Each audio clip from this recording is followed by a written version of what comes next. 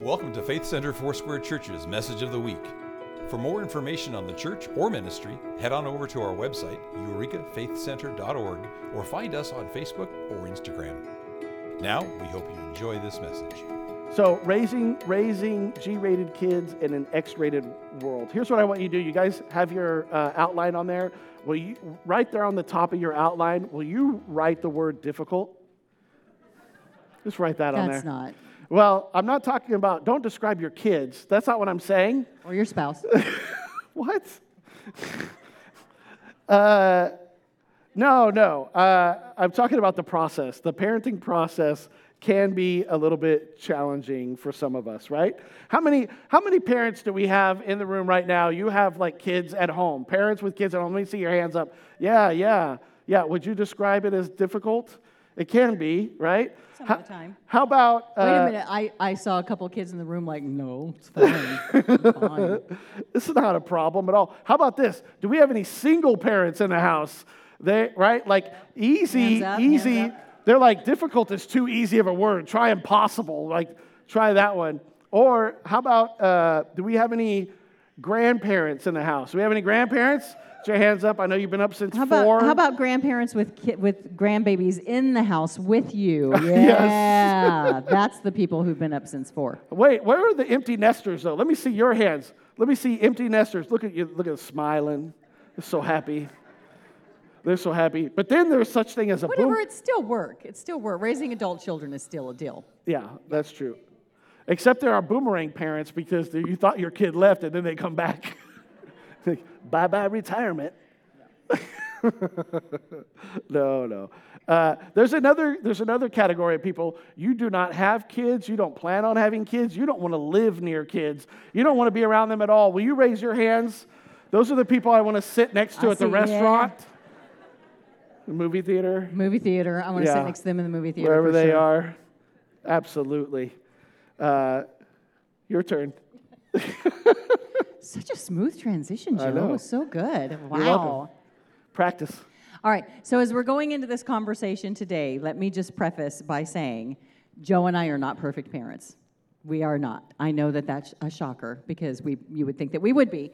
And we were good parents. I think we did a really, really good. I really do think we really, really did a good job. I'll say this. When your kids come back and tell you that, then you know that it was the case. Because we have adult children now. So when you go through this stretch, there's a stretch where they think you're terrible for some reason.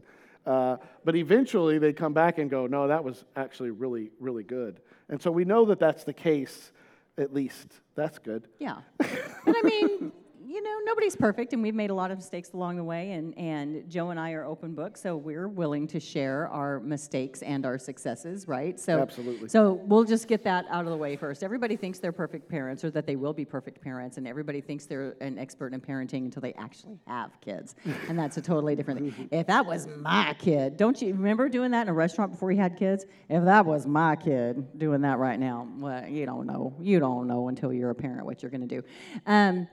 We are talking about raising G-rated kids in an X-rated world, and so I will tell you we're not going to focus on any of the X-rated world stuff because we all know I can share stats with you and I can give you all kinds of information on things that are going on in the world around us that make it difficult to be a parent raising a child, but you guys already know, and so Joe and I are much more about giving you guys hope on how to raise your G-rated kids. And then we also want to start with the end in mind, and the end in mind being this.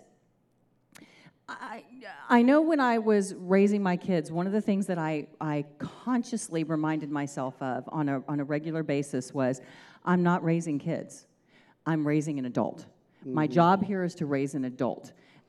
Because the goal, the end in mind, is what kind of adult is this going to be? And so if I have the perspective while I'm raising my children, if I have the perspective of what I'm teaching them right now will lead into their adulthood, it'll change everything that I do. I took child education classes in college years and years and years ago. And one of the things that I learned that it was shocking to me, don't laugh that I said years and years and years, shut up. How many I know years? exactly what you were, knew exactly what you were thinking. Years and years and years and years ago, I used some classes. We had chalkboards and Be you said it. Yeah, one classroom, all the children. Anyway. Red building, a steeple on top with the bell. Anyway, one of the things that I learned that was really surprising to me is that children will learn 50%.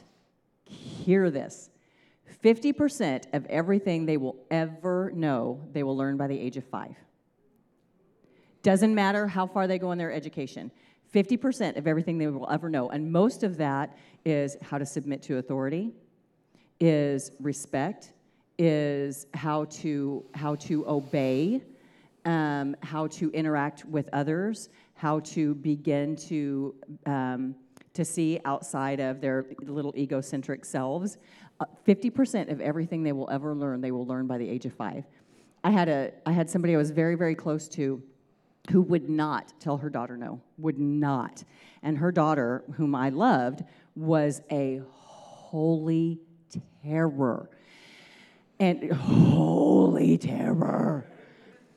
And I can remember, we were close enough that I can remember saying, it might be helpful if every now and then you use the word no. And she's like, oh, she's just little. When she starts kindergarten and I need her to behave when she goes to school, I'll start teaching her those things. All right. So she now lives on the streets. She's a drug addict. She just got out of jail 2 months ago. That was her 3rd stint in jail. And she doesn't have any self-control. She doesn't know how to say no. She doesn't know how to submit to authority. She doesn't understand the concept of respect. And a lot of that is those first 5 years, y'all. It's big. It's a deal. Mm-hmm. It's a deal. So we're going to start with the 5 C's. These are 5 principles that are life-changing principles. Again, not just for parents, but for all of us. If all of us can attain and then impart to our kids or our grandkids or our spiritual mentors or, whatever it might be, spiritual babies, whatever, if we can attain for ourselves and impart these principles, they will insulate us and our children from being completely inundated by the culture around us. Right. Absolutely. So, beginning with the end in mind, here's the first one. If you're taking notes, write this down. We want to see our kids develop a degree of confidence. That's what we want to see in their lives, that they would be self-confident. And it's the whole self-image idea, right? That they'd feel good about themselves. And I'm not talking about being cocky or arrogant, okay? That's not the deal at all, because that is always leaning back towards more insecurities. This is them being confident in who they are because they know whose they are. That's right. Right? That's right. It's an identity factor, and recognizing who they are in Christ builds that confidence that they can have through this. Look at what God said to Joshua in chapter 1, verse 9. It says, remember that I have commanded you to be determined and what? Confident. And then he says, why? Do not be afraid or discouraged, for I, Lord your God, am with you wherever you go. He is there with us, so you can be confident in that. Okay. The next one we're going to talk about is character. That our kids would have a moral compass, right, by which they make their decisions. I know it is not a popular concept in our culture that there are absolute rights and there are absolute wrongs, but there are. Most things have absolute black and whites. Most things do. Our culture doesn't like that. Our culture wants to say, well, what's good for you is good for you, and what's right for me is right for me, and peace, love, and happiness. Hogwash! No, there are many, many absolutes. Look at the Bible. They're in there, I promise you. Are there some areas of gray? Sure, there's some areas of gray. But much of life and much of morality and character comes down to things that are absolute. And so I think that everybody should strive to be a person of character, and here's why. Because in Romans 5, 3, and 4, it says this. We take pride in our problems. That's my problem right there. We take pride in our problems because we know that trouble produces endurance. Yes. Endurance produces character, and character produces what? Who needs hope? Right? We need hope. We are a people that need a little bit of hope. And I would submit to you whether you are a Christ follower or not, that these characteristics that make individuals moral individuals, these characteristics are really grounded in biblical principles. I see them in the Big Ten: don't steal, don't lie, don't covet. I see them in the words and the actions of Jesus: forgive, turn the other cheek, right? Forgive, turn the other cheek. Be willing to take the coat off your back and give it to somebody who's in need. So recognize true, honest, and real needs and be willing to do something about it. Be willing to love everybody. Be willing to love, accept, and forgive everybody disregarding race or culture or ethnicity. Be willing to love, love, love. These are things that build character, and I see a lot of those character traits in the Word of God and in the personhood of Jesus. Amen. We also want to see within them to build and develop a sense of conviction. All right, we're talking about your beliefs. These are your beliefs. Everybody has beliefs. The question is, what are your beliefs rooted upon? What is it? What exactly is it that your convictions stand up with?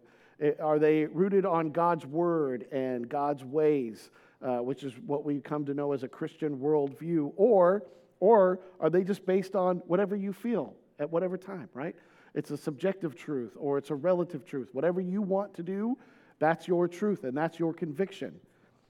Psalm 1:1-2 says this: happy are those who don't listen to the wicked, who don't go where sinners go, who don't do what evil people do. And then watch it.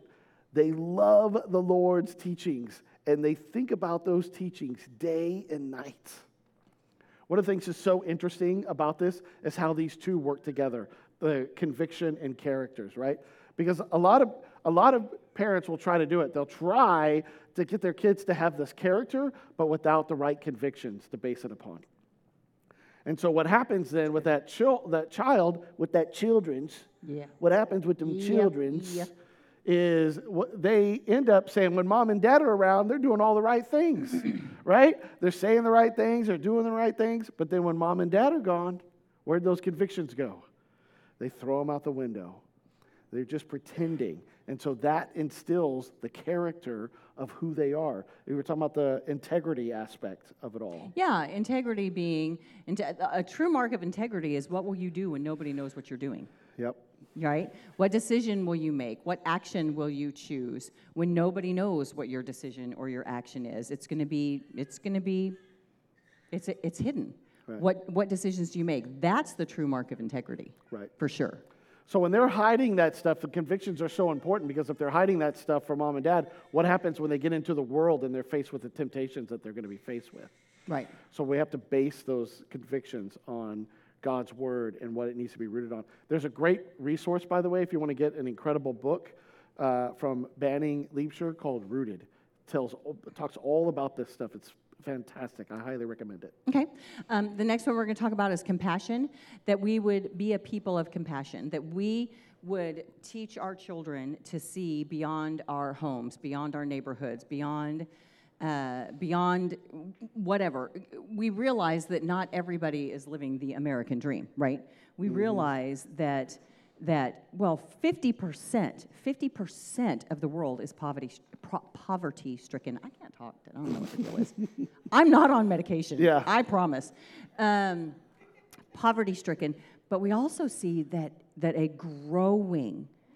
ever-growing population of people within the United States are living with food insecurity, meaning they don't know if they're going to have a meal today. That we would raise our children to be people of compassion. That they would see true, honest, and real needs, and they would be moved by compassion to do something about it. Colossians 3:1, therefore, as God's chosen people, holy and dearly loved, clothe yourselves with what? Compassion. And what? Kindness. And what? Humility. And what? Gentleness. And patience. What? If somebody said, oh no, patience. Think about those 5 things. If you just had a little fairy dust, and you could just sprinkle those 5 things over all of humanity, can you imagine how different your daily life would go about? if everybody that you interacted with, including yourself, and you interacted with compassion, kindness, humility, gentleness, and patience? Can you imagine the difference? It would be absolutely beautiful. Yeah. The last one I want you guys to write down ultimately is competence. That they would live a competent life, right? And this is talking about they would understand their gifts and the skills that they have, right? That this is, again, coming back to their identity and who they are in Christ and how He's created them. So for them to recognize that and to be competent in how God has created them and in who they are. Look at 1 Timothy 1:19. Holding on to faith and good conscience, which some have rejected and have suffered shipwreck in regard to their faith. We see this because it's a lack of identity when there's a shipwreck of their faith. It's a picture of what I want our kids to look like. It's a prayer that I have for all of yours as well. And I just want to tell you guys, by the way, as we're going through this stuff, I just want to make sure you understand, we're just trying to enhance our odds, okay? Like, that's what's really happening here. There's no perfect parenting formula. There's nothing that is going to be perfect all the time in every single way and something that we can do. You know what we've seen? We've seen some great kids come out of some crummy homes. Yep. And we've seen some terrible, rotten children come out of some spectacular homes. Like, it's just like, it's amazing. It doesn't have to be one extreme to the other. I'm just saying. There's an element of mystery to it. There really is. Yes, and so all we're trying to do is to try to enhance our odds as we are, what Kathleen talked about, is raising these adults.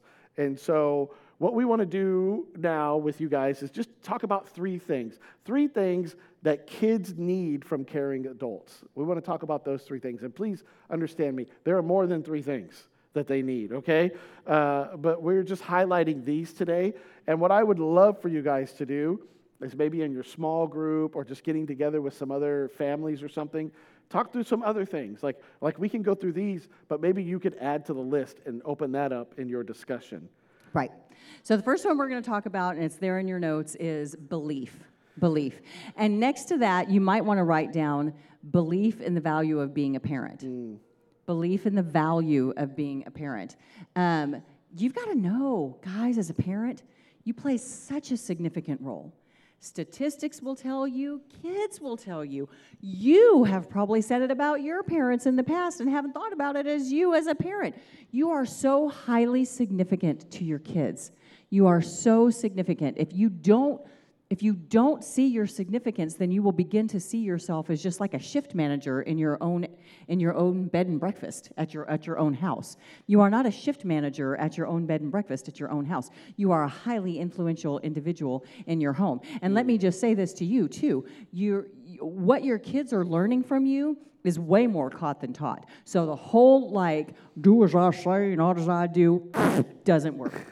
Does not work, because your kids are catching way more than what you're teaching. Way more than what you're teaching. And on that idea, by the way, of a shift manager, can I tell you one of my major pet peeves? Can I tell you? You're going to. I'm going to. Major pet peeves is when I'm talking to another women, I'm talking to, listen, I'm talking to us. Men, I'm talking about you, so listen. Is when we women want to go out to a movie with a couple of friends, or we're going to a women's event, or we're doing this and we're doing that, and then we go, yeah, my husband is babysitting the kids tonight. What? Your husband is not babysitting your children, he's parenting your children. And when you say, my husband is babysitting my children, and you ask your husband, hey, will you babysit the children so that I can go to a movie with my friends, you are devaluing your husband's parental role.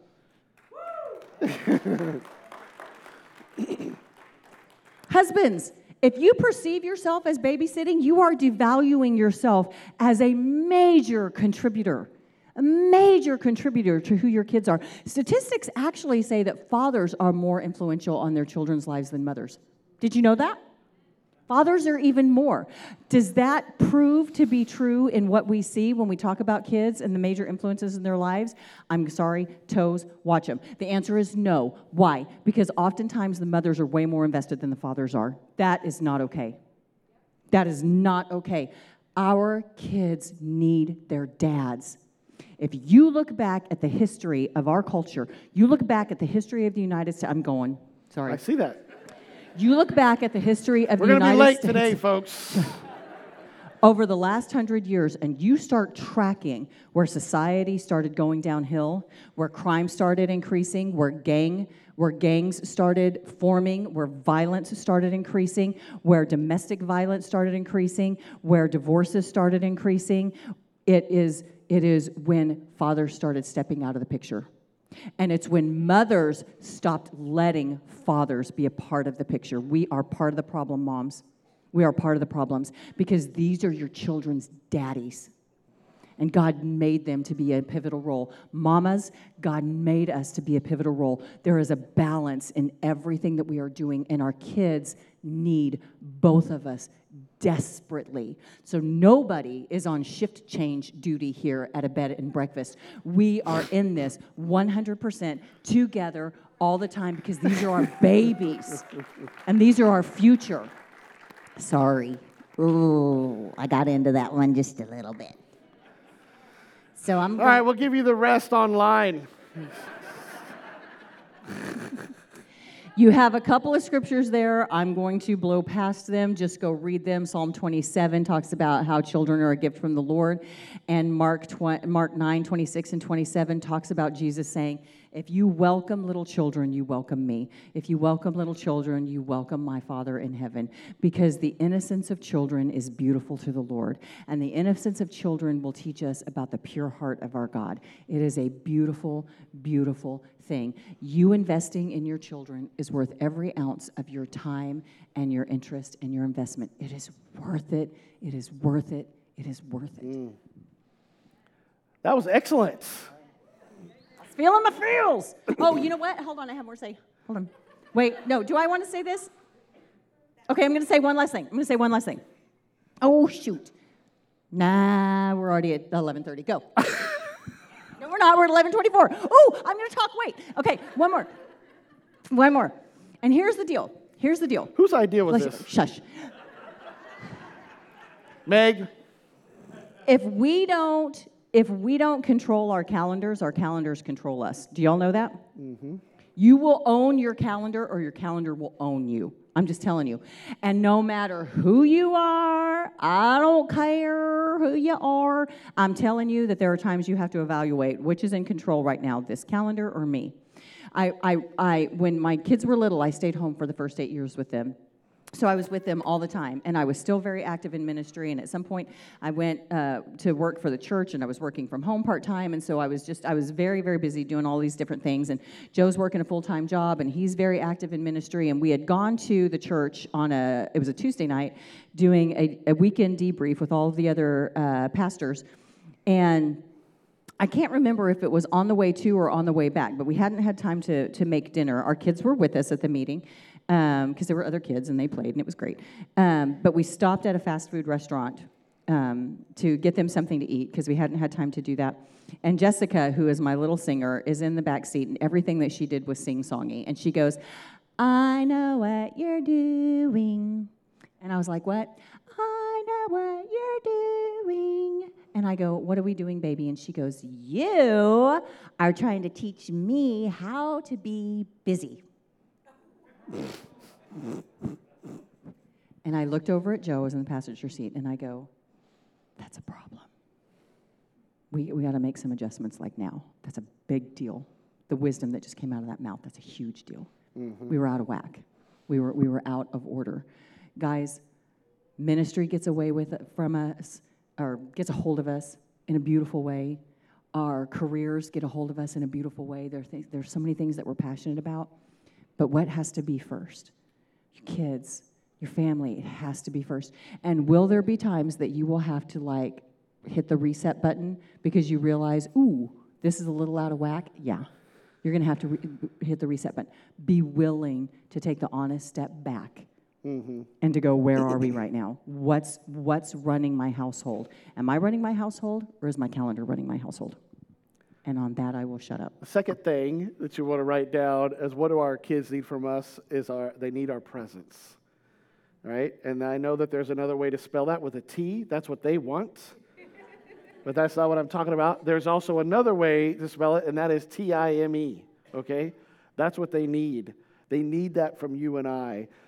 It is one of the major contributing factors to healthy kids, points back to present parents in their lives and being there and with them. There are parents that want to subscribe to the theory of quality time over quantity time. Hogwash. And what I would simply say to you is, that's wrong. It just does not have the impact that you think it does, especially when we're talking about caught and taught, right? If you're consistently putting your own needs above your kids' needs, there's some real reevaluation that needs to happen in our lives. We have to look at that. Some of the things that we have learned from kids, and just being in ministry, being around them, being in the school part, is they would so much rather have your presence than your money. Yep. I'm telling you that right now. They would much rather you be plugged in and doing things with them in their school and their activities than you working these insane hours so that you can have a Harley Davidson and jet ski. And give them the new PS 25. All the It's coming.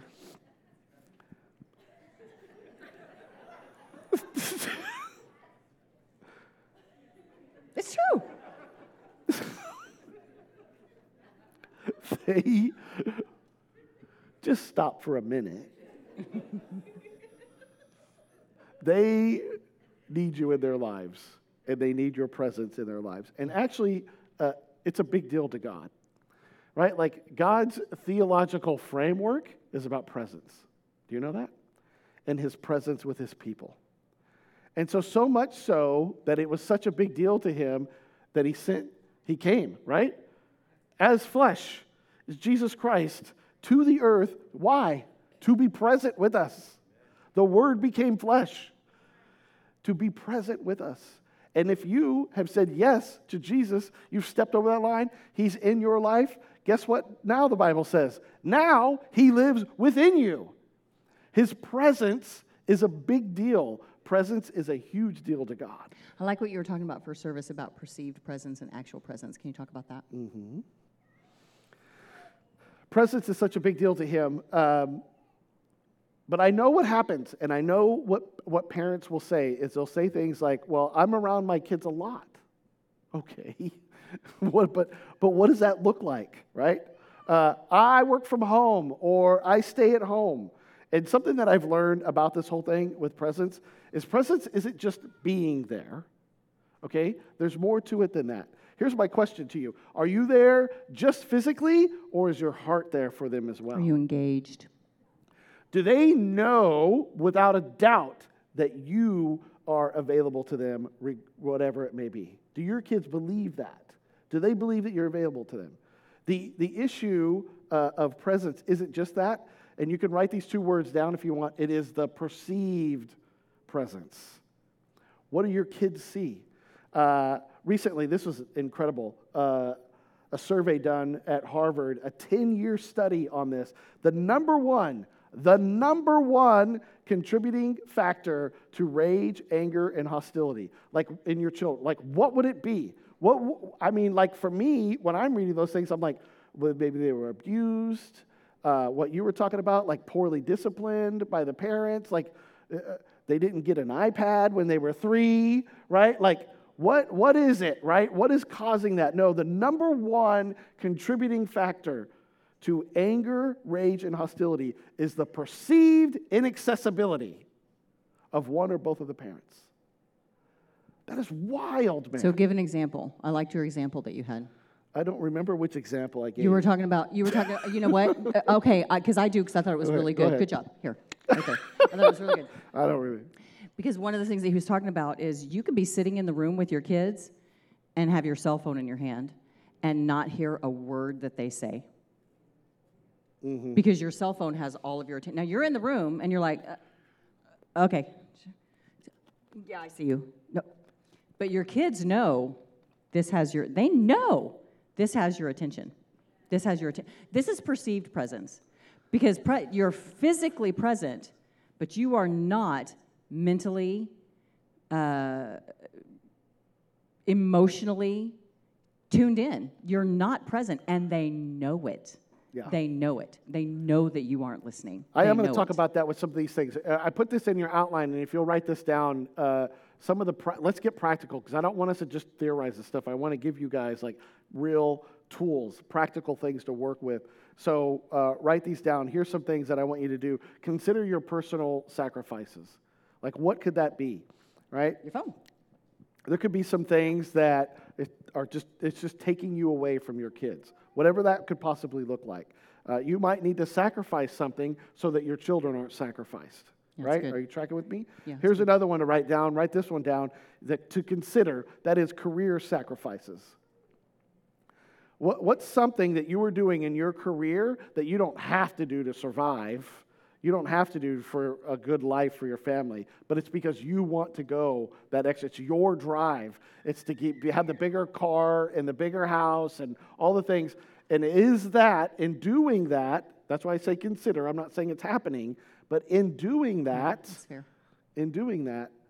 are your children being sacrificed in an area? The other one I want you to write down is to ditch the cell phone when you're with your kids. I know that that's easier said than done. Believe me. Yep. One of the things that I had to try to do with myself, with the girls when they were younger, is I had to stop doing it in the car. Like, I had to abandon it in the car. Like, I had them with me in the car. They're trapped, right? Like, I have them. So we could spend this time talking and singing and doing whatever silly things that we're going to do and not have any distractions with that.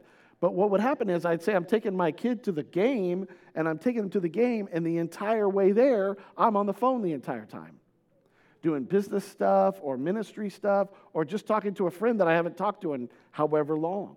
Like, they can all be these things that we could say, oh, absolutely, I should do this. Or, we can say that they're legit. But am I sacrificing my kids in the process? And then the other one is to focus, to face them and give them feedback.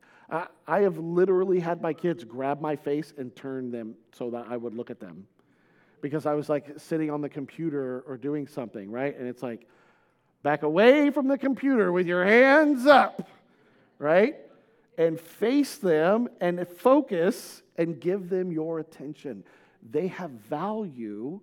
You have to show them that they have value. And so that's on you and me to be able to do that. And it was an area that I struggled with big time and had to figure that out with my kids. I didn't want them to think that they were not valued. Yeah, it's good. It's good. Okay, so we had belief, we had presence, and now we have memories.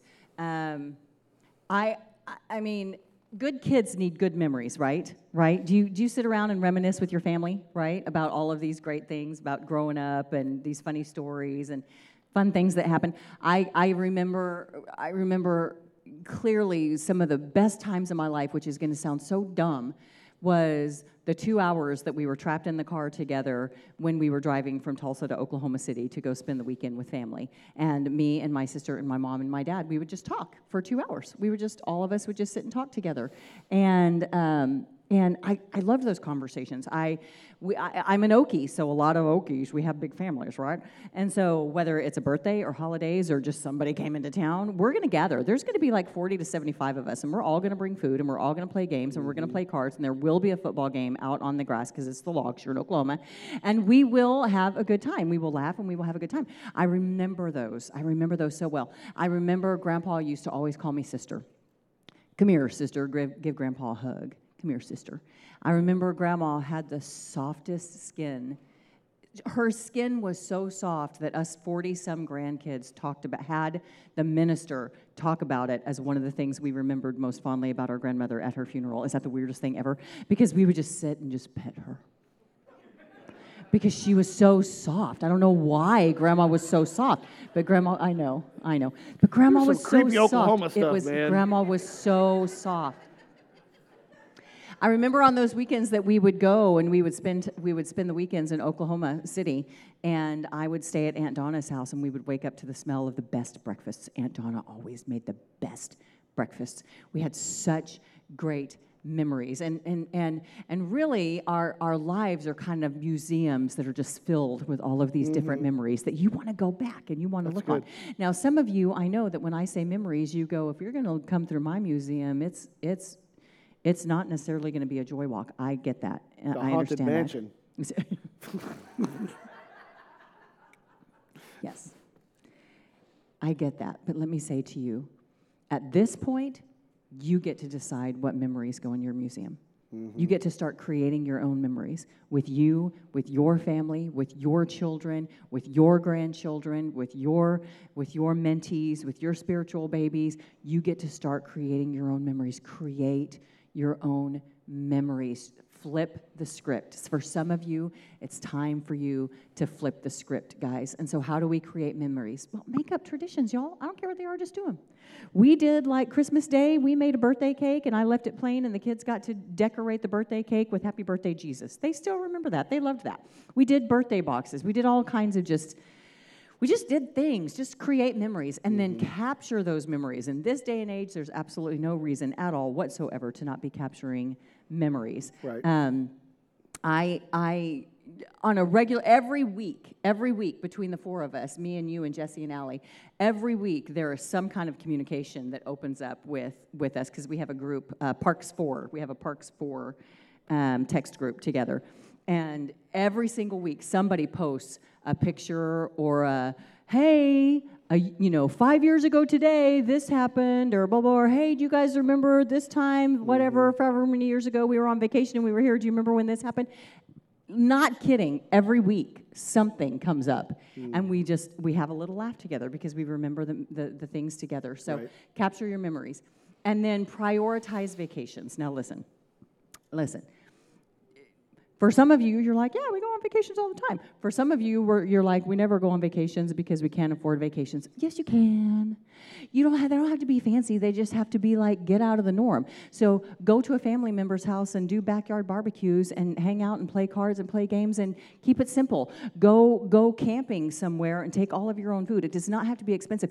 Do a staycation and do like a day where we did this. We totally did this. Remember this? Where we would have like movie night, and we would set up concession stands, and we would give them fake money, and so they could come buy stuff on the concession stands, and then we would have like intermission, and we would do all the different things.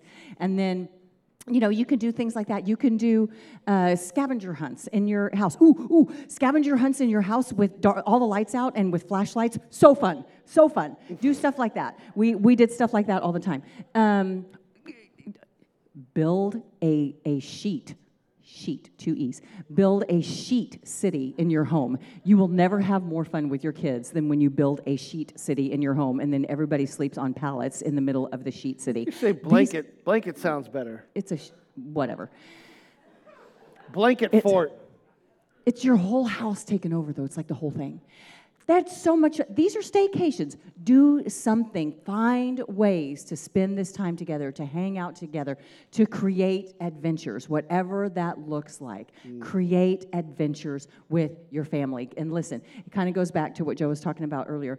Your kids would rather be out in an old beat-up clunker car going to do something fun with you than to have a Mercedes-Benz sitting in the driveway and you're not doing a darn thing except playing on your PS4 while Dad's playing whatever.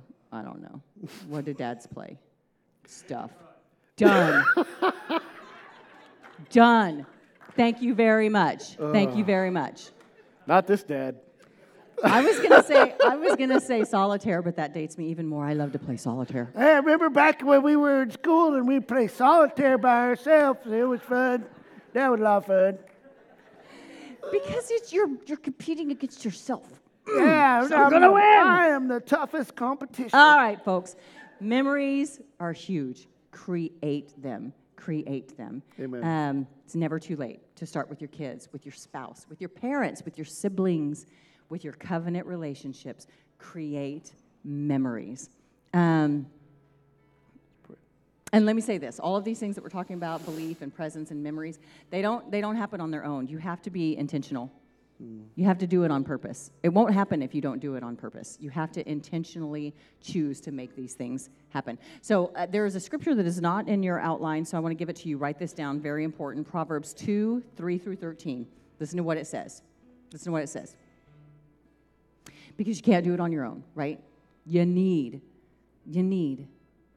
God in the midst of this. Mm-hmm. And so it says this in verse 3. Cry out for wisdom. Beg for understanding. Search for it like silver. Hunt for it like hidden treasures. Then you will understand respect for the Lord, and you will find that you know God. I love that you know God. Only the Lord gives wisdom. He gives knowledge and understanding. He stores up wisdom. Listen. He stores up wisdom for those who are honest.